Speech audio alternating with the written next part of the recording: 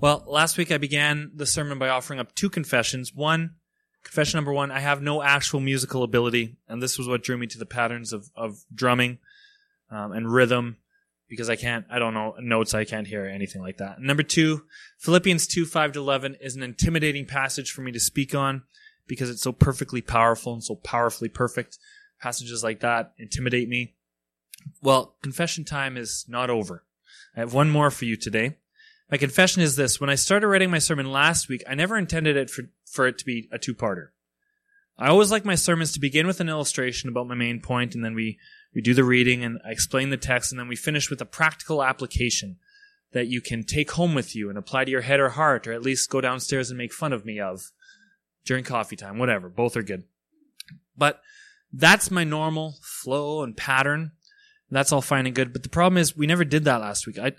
I talked a lot about Greek words, and I mentioned rhythms and patterns a lot, and I connected 5 to 11 with passages prior to that Paul had spoken about. But we never got to the personal application part. I realized I wasn't going to have time to add it when I was about 5 pages into what turned out to be a 7-page sermon. So I just said, forget it. Part 1 will be academic. It will be to fill up your mind with things that may or may not be useful. And I'll write a part 2 that will be applicable. I broke my pattern. I like to end with that, but I broke my pattern, whatever that happens. And maybe it's actually for the best, because by breaking from my regular pattern, it allowed for the practical application to have the time it deserves. I usually keep the practical application portion short. I don't know if you've noticed that or not, partly because I often feel really silly spelling out for you, this is what you need to know, because you're more intelligent than I am in many ways. And I don't like explicitly saying this is what it's saying for you, because Scripture actually speaks to different people in different ways. But there are principles we can take home, and so I do a little bit of that. But this passage is a little different. Philippians 2, 5-11, and, well, really, we should include the paragraphs immediately before and after this poem, because it all flows together. But Philippians 2 is just so fundamental to our understanding of who Jesus is and what he's like, and it so clearly lays out the pattern for his attitude and his actions, that it definitely deserves a much deeper examination as far as practical application is concerned. If Philippians 2 lays out the power of the divine pattern as revealed in Jesus, then we, as disciples, tasked with imitating and emulating that pattern, taking on that pattern and replicating it in our own lives, then we had better study the rhythm being laid down a little closer here than we might in some other portions of Scripture. So yeah, I'm breaking from my regular sermon pattern. Please excuse that. But as with drumming, breaking from the pattern, when you're playing a beat and then you do something else, then come back to the beat, that only serves to emphasize the power and the beauty of the foundational pattern. That's true here. I hope that we will see how we are called to break from our normal human patterns. There's going to be a lot of contrasting in this sermon between us and Jesus. How we can break from our normal human patterns, and how breaking from our own self-centered patterns will bring glory to the Savior, who's the one setting the beat. So let's reread chapter 2, verses 2-11. Make my joy complete by being like-minded, having the same love, being one in spirit and purpose. Do nothing out of selfish ambition or vain conceit, but in humility consider others better than yourselves. Each of you should look not only to your own interests, but also to the interests of others. Your attitude should be the same as that of Christ Jesus, who, being in very nature God, did not consider equality with God something to be grasped, but made himself nothing, taking the very nature of a servant and being made in human likeness. And being found in appearance as a man, he humbled himself and became obedient to death, even death on a cross. Therefore, God exalted him to the highest place and gave him the name that's above every name, that at the name of Jesus every knee should bow in heaven and on earth and under the earth, and every tongue confess that Jesus Christ is Lord, to the glory of God the Father. So that's the pattern. That's the pattern we looked at last week. Jesus sets the pattern. He began as God. He chose to forsake equality with God. He became not just human, but the lowest status of human. He became a status loaded with identities of obedience and submission and powerlessness. He became a slave. And then, the lowest of the low, not only did our supreme creator willfully die as a slave, but he died the most shameful, scornful, humiliating death of all, death on a cross. However, because of this, God elevated the name of his servant Jesus to the most exalted place and bestowed on him all the power and authority that he had emptied of himself in the first place. So he started here, kept going lower and lower, chose to keep going lower and lower to set the pattern. And because of that, God elevated him right back up. And there's debate about whether he's as high as he was or even higher. Doesn't matter. He's back up in the place of glory and honor that he deserves because he emptied himself. So that's it. That's the pattern. That's what we are called to believe, to internalize, and to represent with all that we do. So we too, if we are to follow the pattern, then we too must first sacrifice the equality that we share with God. And we too must empty ourselves of our power as supreme creators. Wink, we aren't that. And we too must step into first century Palestine and then die a torturous death at the hands of a bunch of Italians. That's the task. Follow every step of the pattern that Jesus laid out, step by step, right? Replicate it precisely? No, obviously not. It's a little trickier than that. Because first of all, none of that would ever or could ever happen to us exactly like it happened to Jesus. We did not begin equal with God, as he did. We cannot empty ourselves of divine power because we have none to empty ourselves of, except what he fills us with. We're a little late for first century Palestine, and despite what your neighbor's Facebook posts might tell you, Trudeau's Liberal Party have no plans to outlaw Christianity and torture you until you deny your faith. That will not be happening. So our situation is obviously not exactly similar to Jesus's.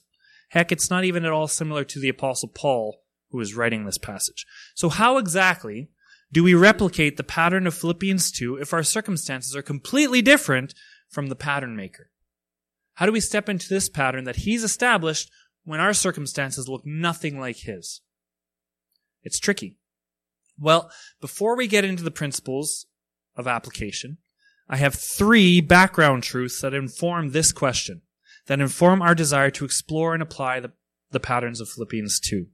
These background truths make the overwhelming task of modeling our lives after Jesus more palatable without stripping away any of the struggle associated with striving for the mindset of Jesus. And make no mistake, it is a struggle. It doesn't do any good to deny that following the pattern set by Jesus is hard.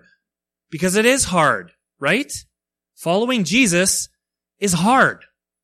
And patterning our lives after his takes a lot of hard work, takes a lot of sacrifice, takes a lot of submission, and we're not good at those things. So it doesn't do any good to just say, it's not so bad. No, it's hard. And so these 3 background truths, I think, will help take some of the sting away.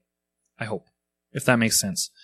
The expectations are sky high, and the stakes are enormous, but these background truths will hopefully bring courage and clarity as we pattern our lives after his. Does that make sense? So these aren't necessarily the applications. These will just make the applications easier to bear and to understand. So background truth number 1. Despite what I just said, our situation isn't so different from Jesus after all. In fact, our situation is more like a contrasting mirror image to Jesus rather than an opposing image. It's more like, you know how when pictures haven't developed, white looks black and black looks white, yellows look blue, and it's more like that. It's a contrast. The contrast is this. Jesus really did possess equality with God. We don't, but we think we do. We live our entire self-absorbed lives as though we are equal to God. Jesus really possessed eternal power. We don't, but we strive for and cling to every little scrap of power that we can get a hold of. Jesus lived and ministered in an empire and a religious setting that sought to squash him. We don't.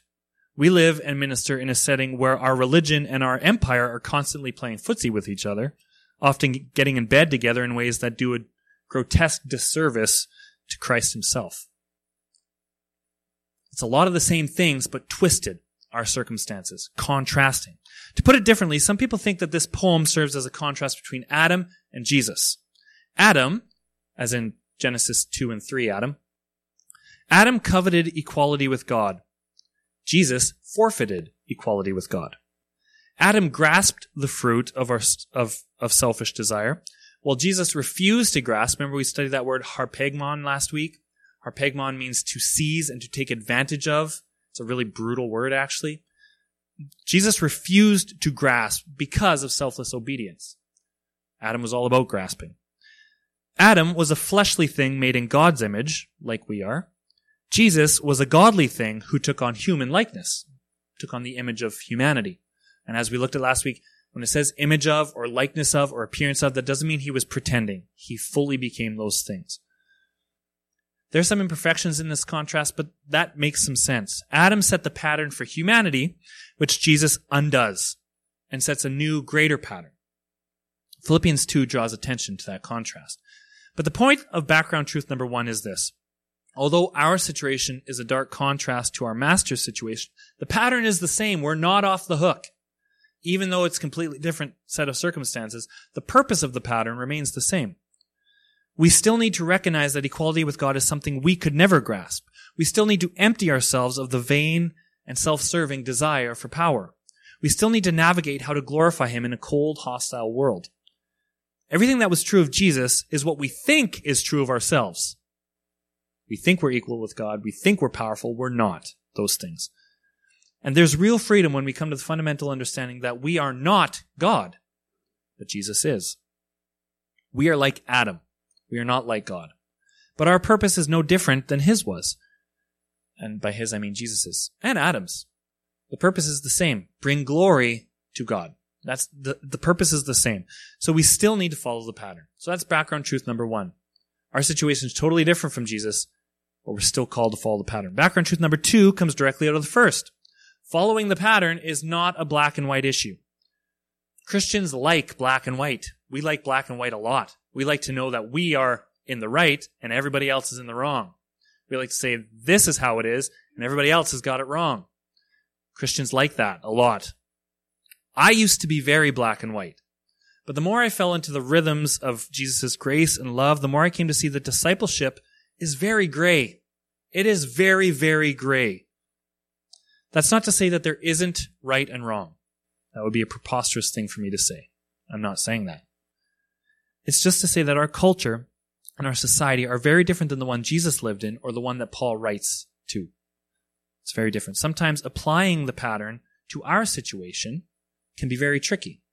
And that's okay. There's tension between freedom and obedience. There's tension between justice and grace. There's tension between rules and relationships, right? And it's hard to know how the pattern fits in these continuums. Empires come and go. Morality itself morphs and changes, but God does not change. His character and nature are exactly the same. And what is his character and nature? Well, we just read it in Philippians 2. Not only does he never change, but our purpose never changes. In all that we say and do, we are called to bring glory to Jesus. It's just that isn't quite always as straightforward as we may think. Now that may sound like relativism, like anything goes. It's not. Anything does not go. What goes is what fits the pattern of our life conforming to the pattern of Jesus' life. That's what goes. And finally, background truth number 3, which links the first two together and is the real source of courage and clarity. We are not doing this alone. And not only do I mean I'm surrounded by my fellow musk oxen, if you remember my sermon from last month, not only am I surrounded by my fellow musk oxen who strengthen me and empower me, but we are fed, fueled, and founded upon the Holy Spirit. He is the flame that guides us and stokes our passionate purpose. It takes a lot of pressure off us when we realize that the person whose pattern we're attempting to emulate is actually taking up personal and communal residence within our hearts. That he is the one, as Lisa said in communion, he is the water that we drink, that fuels us, that gets rid of waste, that, what was the other ones? Absorbs the nutrients of the word. He is the one who enables that. He is the power that makes this happen. Not us, not me. If it was up to me, it'd be failure immediately. Thankfully, he fuels me. So I think there's a lot of comfort and clarity in knowing that he's the one guiding. And when it comes to point number 2, that it's not all black and white, well, thankfully, we have him guiding us into what is right and good. So those 3 background truths inform the task of discipleship. Though our circumstances are nothing like Jesus's, the pattern is the same. Applying the pattern is not a black and white matter, but the finer points Even though they may differ from culture to culture, even person to person, the main principles of the pattern are rock solid and are unchanging. And ultimately, we can find hope and peace and joy in knowing that the Holy Spirit is within us, like me, and within us, because faith is a community thing, helping and empowering us as we succeed or fail at following the pattern laid out by our Master. So that informs all of that. All right. With all that having been said, let's dig in. Or as my good friend Nacho Libre would say. So anyways, let's get down to the nitty-gritty. Let's get down to the nitty-gritty. That's the thing, Trish. That's all. Angie and I and Trish, we love Nacho Libre. So anytime I can quote Nacho Libre, I'm going to quote Nacho Libre. So let's get down to the nitty-gritty. How can we apply the pattern of Philippians 2 to our own lives? I've got 5 principles to dig into. They won't be, I know you're like, 5? 5 more? Okay, take a deep breath. It's going to be okay. I think this is important. So we're going to get into it. They're not super long. Each one is a study of contrast between our human nature and Jesus' divine nature, which we probably won't explore. I had a case study ready. I think we'll skip that. But first I'm going to turn up the fans. Want to take another quick stretch? Go ahead, but there's 5 so you know what you're getting into. And the first 2 are longer. The next 3 are quicker. I just don't want you to quit on me, okay? Here we go. Principle number 1. It's about humility, not hubris. Now, admittedly, I used a fancy word to make it sound good next to humility. Hubris just means arrogant vanity or foolish pride. Think of a baseball player stepping up to the plate and pointing where he's going to hit that home run and then swing and striking out 3 swings in a row. Just completely falling on his face. That's hubris. That's unwarranted pride. Or think of every politician ever the night before the election rallying their faithful supporters, soaking up their applause. I'm so great. I'm so loved. And then the next day they don't win the election. That's hubris. Think of a pastor using the word hubris in his first point to remember. That's hubris. So, hubris is what humans are all about.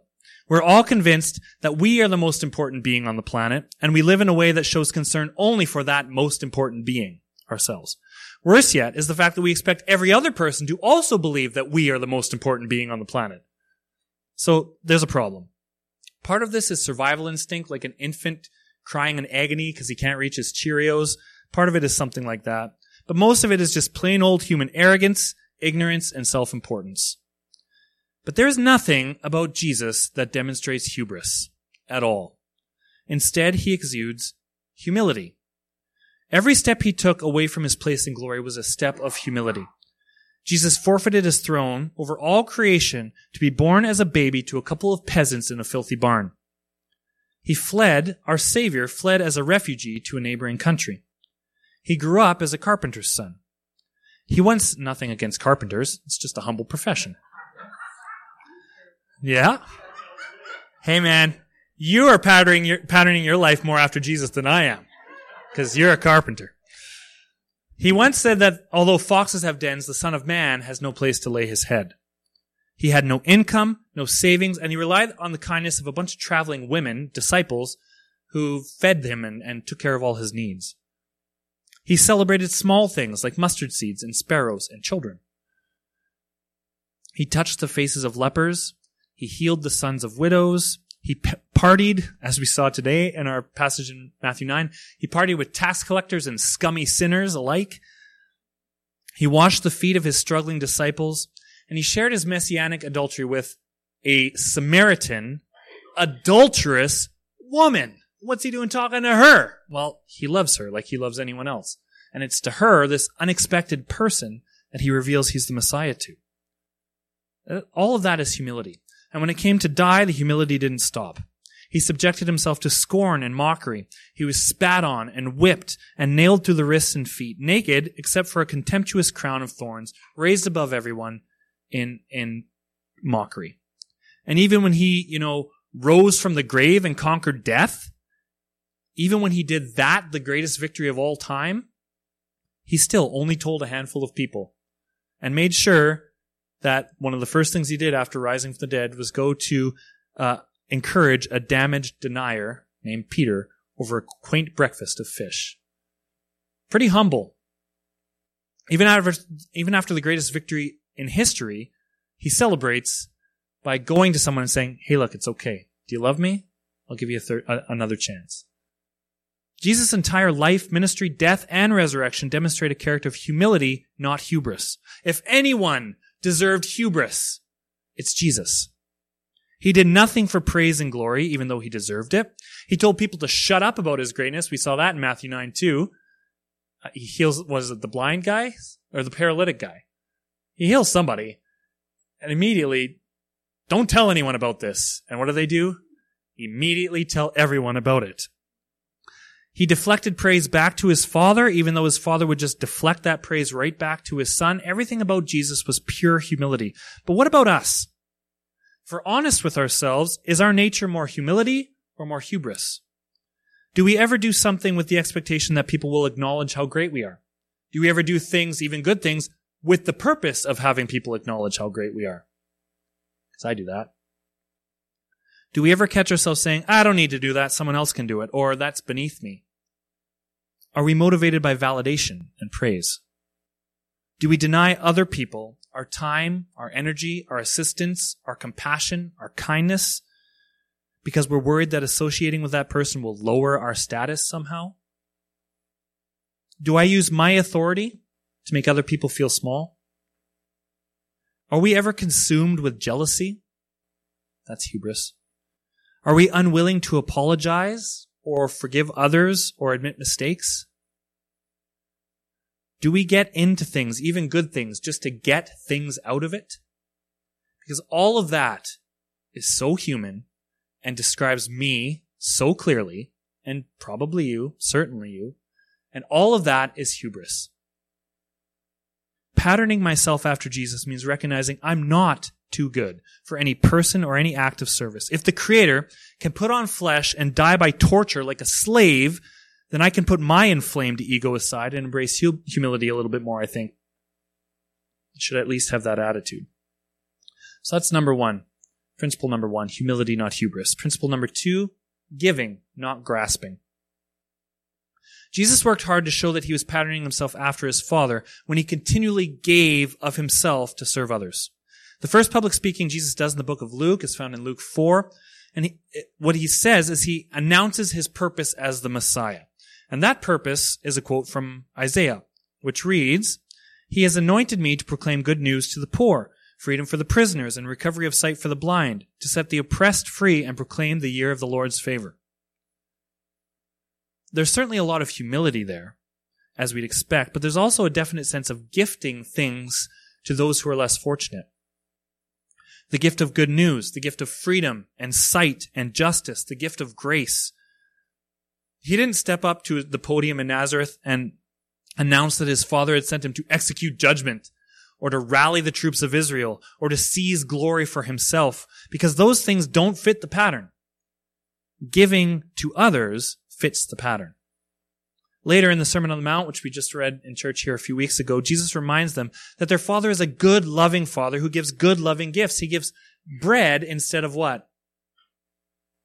Stones. He gives fish instead of snakes. He gives things that are nourishing and beneficial, not things that will destroy us, things that we cannot consume. He's a good dad who gives good gifts. It is in the Father's nature to give freely without expectation of joyful reception, because how often are we actually thankful for the gifts we get? He's a Father who gives freely without expectation of praise, even though he's worthy of it. He's a Father who gives freely without expectation that he will ever be reimbursed for his gifts, because how could we ever reimburse him for all the gifts he gives us? And still he gives freely. He just gives and gives and gives, and his Son does the same. Jesus would often be confronted by lowly suffering people who would say, "If it's your will, you can heal me." And Jesus would look at them and say, "Of course it's my will. Because of your faith, you are healed." Saw a very similar story in our reading in Matthew 9 just today. Because of your faith, you are made well. Not because you're great, not because you're important, but because you are valued by your Creator. Of course, he's willing to give. That's his pattern. That's his purpose. But we, on the other hand, are less about giving and more about grasping. That's that tricky Greek word, harpagmon, grasping, holding on to, taking advantage of, seizing something for our own benefit. The world is full of examples like that. There's some big picture ones I was going to get into. buying cheap clothes is fine, but how are those clothes cheap? Well, somebody gets paid pennies a day in basically forced labor to make your cheap shirt for you, to make my cheap shirt for me. Corporations exist like psychopaths. They are designed to cut every corner, no matter the human cost, in pursuit of profit margins. They are not people. They are legally entitled to all the rights of people, believe it or not. But if they're people, they behave like total psychopaths. They exist to destroy. Every form of bigotry, racism, and injustice is a form of harpagmon. The reason why people in power stamp out equality for others who are different than them is so that they can retain power for themselves. To the privileged, equality feels like oppression. Raising somebody up to your height feels like an affront when you are in power. And so to hold on to that power, we deny those rights. This has and often is true in this part of the world against women, First Nations people, LGBTQ people, Muslim people, or anyone of any faith other than ours, people of African origin, people of Asian origin. The list goes on and on and on, sadly, goes on and on and on.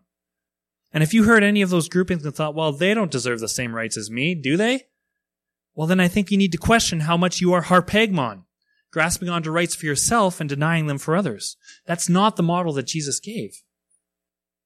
And rights, the issue of rights is where this thing, giving, not grasping, is most commonly found in our world today. Rights. We have a lot of rights. We're very blessed to live in a country that recognizes and stands up for our personal rights. It's a good thing. We fought for these rights. The problem is we fight for our rights and forget to also fight for the rights of our neighbor. We demand our rights and refuse to budge for them, no matter the cost to people around us. Think of gun rights to the south of us. The rest of the world shakes their head about that, but the rest of humanity is no better. We demand our own rights and then bypass the rights of others to get what we feel we deserve. That is grasping. That is not giving. Bless you, Yella. And I mean that. Blessings on you, Yella. Our pattern maker gave freely of his time, his power, his possessions, his compassion, and ultimately his salvation. He was never repaid because he never could be repaid. He just gave and gave and gave. He forfeited his rights as the Son of God. The greatest right you could ever have is to sit at the right hand of God. He gave up that right and refused to grasp on to his lofty privileges. He could have and would have deserved to, but he didn't. He gave up his rights. He refused to grasp. He continually gave of himself. And if we're to pattern ourselves after him, we must be marked by continual selfless giving as well. So don't worry just about your own rights. Don't worry about just what you can get. That's all fine and good. The first priority, as Paul says in, verse 3, look out for the interests of others first. That's how you follow the pattern. That's an attitude, by the way, that extends far beyond our wallet. This giving. Giving is not just a money thing. It extends far beyond the wallet. Jesus didn't have a wallet. His wallet was a live fish. Somebody said, can we pay the tax? Jesus said, sure, I have no money. Go look in that fish. And there was a coin in the fish. His wallet was a fish. He didn't have a wallet, but still he gave relentlessly instead of grasping selfishly. Principle number 3. Power through love and lowliness, not prestige and profits. Now, oh shoot, I forgot. I had a handout for you guys. Would anybody like a handout? Trish, would you mind passing these out? Sorry. I was just thinking, I don't see anybody filling in their handouts. Sorry. So, yeah, the first two are up there. Humility, not hubris. Giving, not grasping. And I left a little space there for you to write any notes if you wanted. And principle 3 is this: power through love and lowliness, not prestige and profits. And by the way, is this beginning to look radically different from the world as we understand it? Because it should.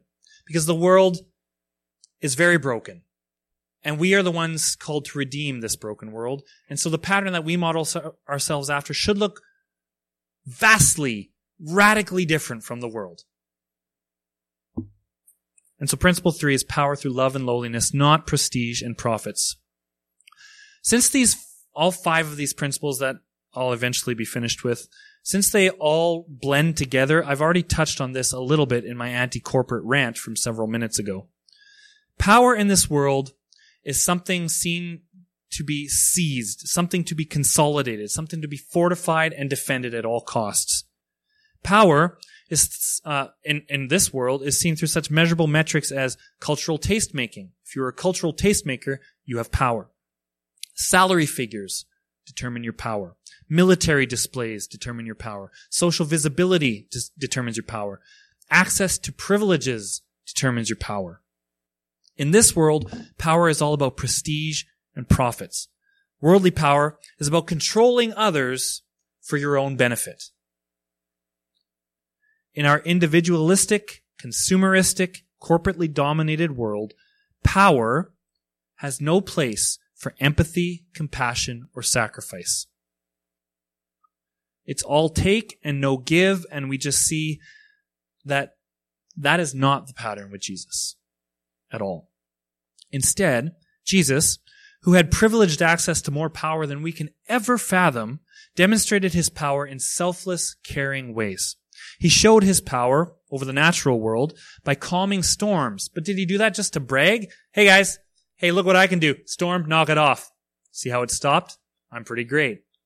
He didn't calm storms just to show off. He calmed storms so that his disciples would A, not have any fear, and B, come to understand who he really is. He did it for them. He showed his power over the natural world by healing crippled legs so that they could once again leap in praise. He opened blind eyes so that they could behold God's goodness. He didn't do those things to show off. He did those things for others. He didn't do it to consolidate power for himself. He did it to share power with others. He showed his power over the supernatural world by casting out demonic powers. By the way, what do demonic powers do?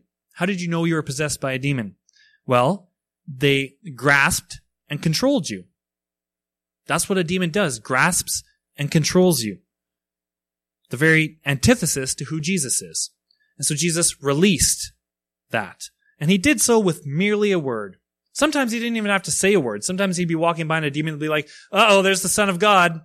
Can you send us into pigs? So he would. Sometimes he wouldn't even need to say who he was. They just knew.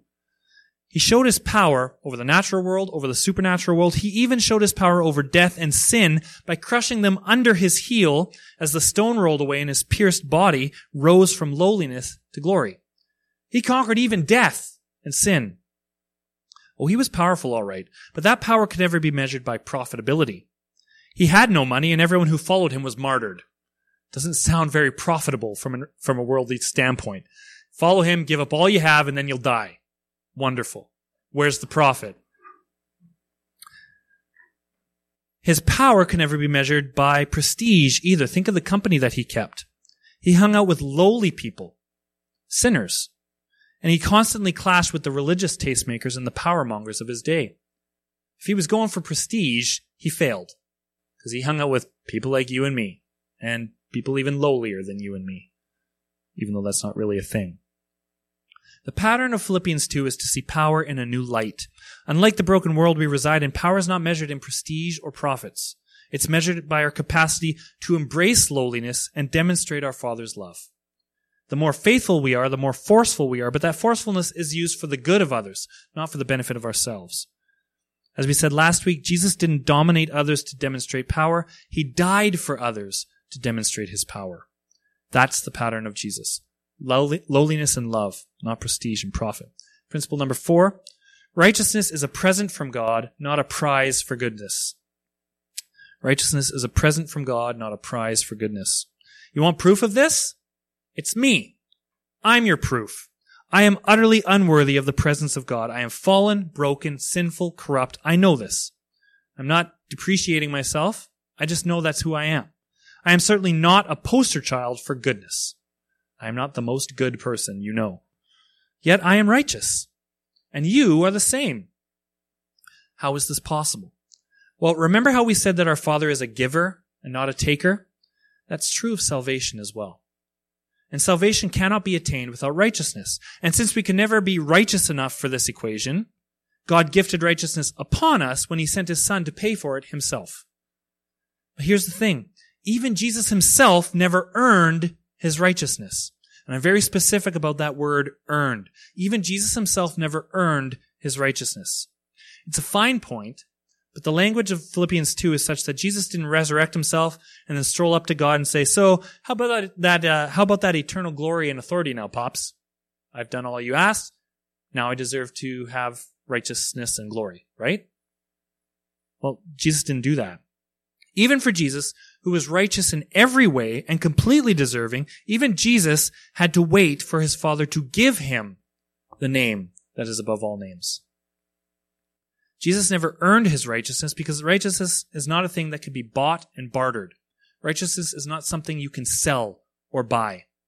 It's not a reward for good behavior. That's not what righteousness is. It's not a reward for good behavior. It's a gift from our God who loves giving gifts that we could never repay, like righteousness. So what does this mean in practical terms? Well, I think it means we should work harder, but toil less. And again, that's a fine point too. But work in Scripture is a good thing, while toil distorts work into a joyless, crushing grind. If it's true that God has gifted us with salvation and righteousness, that should make us want to work harder for him, not out of obligation, but out of appreciation. Right? If, in fact, he has done this for me, I want to repay him somehow, even though I never could repay him, but I still want to work for him. I want to serve him. I want to be there for him. If he's done this for me, I want to be there for him. That's work. Work is good. It should focus us. It should drive us to bring him the glory he deserves. But even if we work more, we should toil less. That is, we should never get caught in the trap of thinking that righteousness is something we'll get if we just do more things. That the harder we work, the more righteous we are. No, that's not how it works. We cannot work for our righteousness. We also cannot work off our righteousness. Work it off like it's something that we've got and now we got to pay for it. We can only work in response to our righteousness. If we toil away at righteousness, we begin to look more and more like Pharisees, tabulating our good deeds on some notebook somewhere and expecting that to save us. It robs us of the joy of service and leads us to worship our own goodness rather than the supreme goodness of Jesus. Righteousness is a present to be given, not a prize to be won. And that subtle difference, I think, changes everything about this pattern. And finally, principle number 5. And this is the shortest one. All of this, the humility, the giving, the power through love and lowliness, the righteousness as a gift from God, all of that leads to glory. All of it leads to glory. Selfish ambition, material accumulation, and proud legalism, on the other hand, the things that the world says will lead to glory, they don't lead to glory. They lead to destruction. Paul doesn't end his passage with Jesus the slave bleeding from the cross, does he? I mean, he kind of builds towards that. That's his crescendo. But following that, Jesus doesn't stay up on the cross in Philippians 2 or in actual human history. It ends with victory. That victory came through the selfless pattern he demonstrated in both life and death. If we, too, wish to know that victory, we need to also break from the self-centered patterns of this world and step to the rhythms of grace and peace. We need to empty ourselves and embrace humility. We need to let go of our egos and our vanities and our rights, and we need to give relentlessly to those around us. We need to demonstrate a new kingdom power that looks absolutely nothing like the power that this world craves, a power we only have access to. The right kind of power is the power that we only have access to when we seek the lowly and loving nature of Christ. It's the only way we can access that power. The lower we go, the higher we get lifted up. Those who are last shall be first. That's the pattern of glory. First comes suffering and smallness and sacrifice and submission. All those S words that the world hates.